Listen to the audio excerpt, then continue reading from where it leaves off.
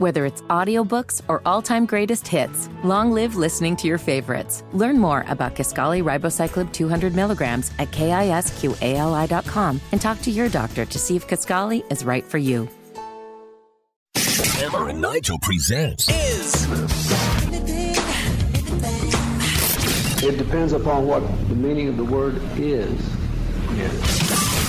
Is this anything? All right, let's rock and roll.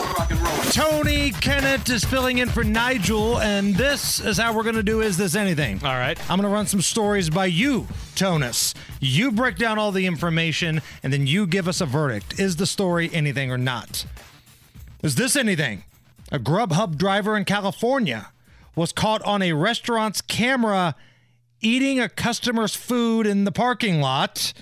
Here is the CEO of Mexahana's Hibachi Grill talking about the hungry driver. I noticed that he was untying the bag and started chowing down on the food. Grubhub hits us back and says, hey, you know what?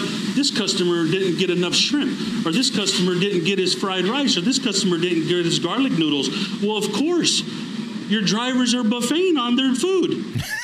Is that anything? I see this on Instagram a lot. It's just kind of become a recent trend where you just have thieves that are working for Grubhub and like taking some off the top. All I can say is they're going to piss off the wrong person, and it's going to go horribly wrong. You're going to see some guy get his teeth bashed in with the shrimp he's pilfering. And you're going to run into somebody like Michael Douglas's character in the old movie Falling Down. And that's another movie where when I was younger, I would watch that and go, man, that guy's a lunatic. What's wrong with him? But as I've gotten older, I kind of feel for Michael Douglas. I'm not saying I condone everything that goes on, but I understand, if that makes sense. And why would you mess with somebody who's hangry? Again, people are not themselves when they're hungry. You're sitting in their driveway and you're chewing down on their chow mein and thinking the person inside's just going, well, that's just a couple of the noodles. That ain't going to be how that goes. No, it's not. And again, Nigel and I were talking about this, I think a week or so ago. There are some movies you watch when you're young, and then you watch it when you're older and you have a whole new perspective. Like, I've never been a big Dirty Dancing fan, but like, you don't say. My wife would say, like, when she was younger, you know, nobody puts baby in a corner. But now that we're older and we got kids of our own, yeah, tell that old pervert to leave my young daughter alone. She's not of legal age yet, Patrick Swayze. Leave her the hell alone. I get it. I'm with the stodgy old parents in Dirty Dancing, and I'm with Michael Douglas in Falling Down. Things change. Is this anything? A Georgia man was surprised to find that he received a fine for speeding. The fine was $1.4 million. He says he was going 90 in a 55, but the ticket he got was for $1.4 million. $1,480,032.51. The lady told me on the phone. I told her this might be a typo. I don't know. I'm not sure. And I told her the amount it was. And she said, no, sir, that's the correct amount. You either pay the $1.4 million or appear in court on December the 21st at 1:30 p.m. The maximum for a misdemeanor is $1,000. If it's a misdemeanor of high and aggravated nature, the maximum would be $5,000. Now, what the city is saying, Tony, was that amount was just a placeholder on the account until he came to court for the actual violation. So you can't do that. You can't do that. This is not the first time that's happened where like cities have been like, well, we really want them to appear in court. So what we're going to do is cut their feet off. Like you can't do that. The Constitution has provisions against that. The state of Georgia has provisions against that. The state of Indiana has provisions against that. You can't just say, well, you don't really have to pay $900 bajillion, but we're charging you $900 bajillion. That's called false weights and measures. Is this anything? A guy on TikTok has gone viral with showing how car thieves can hack into your key fob and steal your car.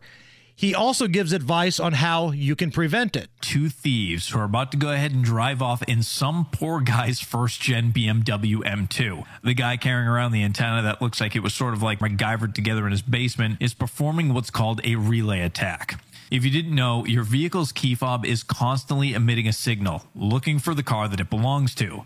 Likewise, the car is also constantly looking for that key fob. So what the guy with the antenna is doing is trying to amplify the signal from the key fob that's in the house in order to trick the car into thinking that that key fob is much closer to the vehicle than it really is. Which means once they get in, no alarm's going to go off. And the thieves can just start up the car and drive it away, probably to some chop shop somewhere, ship it overseas, whatever they feel like doing. Most people leave their keys by their front door, making the entire process even easier to hijack the signal. Now, something you can do to protect yourself is you can actually put your key fob in like a little metal tin or something when you get home, or you can use what's called a Faraday bag or a pouch. Both of those will block the signal coming from the key fob so that something like this won't ever happen to you.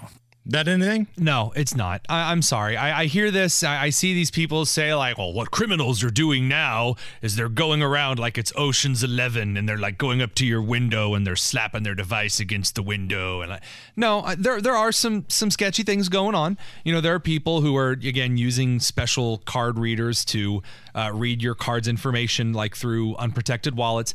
No, I'm sorry. I've seen this whole thing. Oh, they're using signal interception.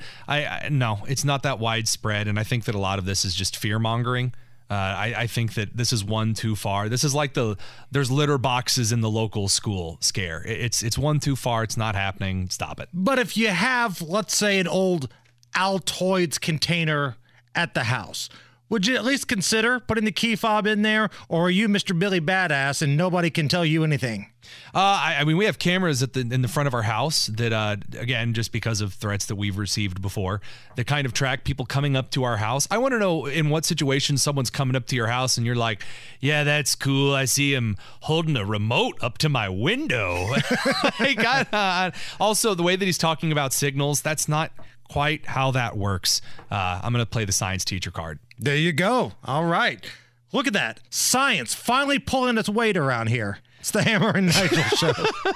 How would you like to free up some serious cash or cut into that credit card debt? Hammer here from the Hammer and Nigel Show, and with my friends at Loan Pronto, you can do that. You could free up $50,000 or $100,000 right now. As a matter of fact, you could access about 90% of your home's value.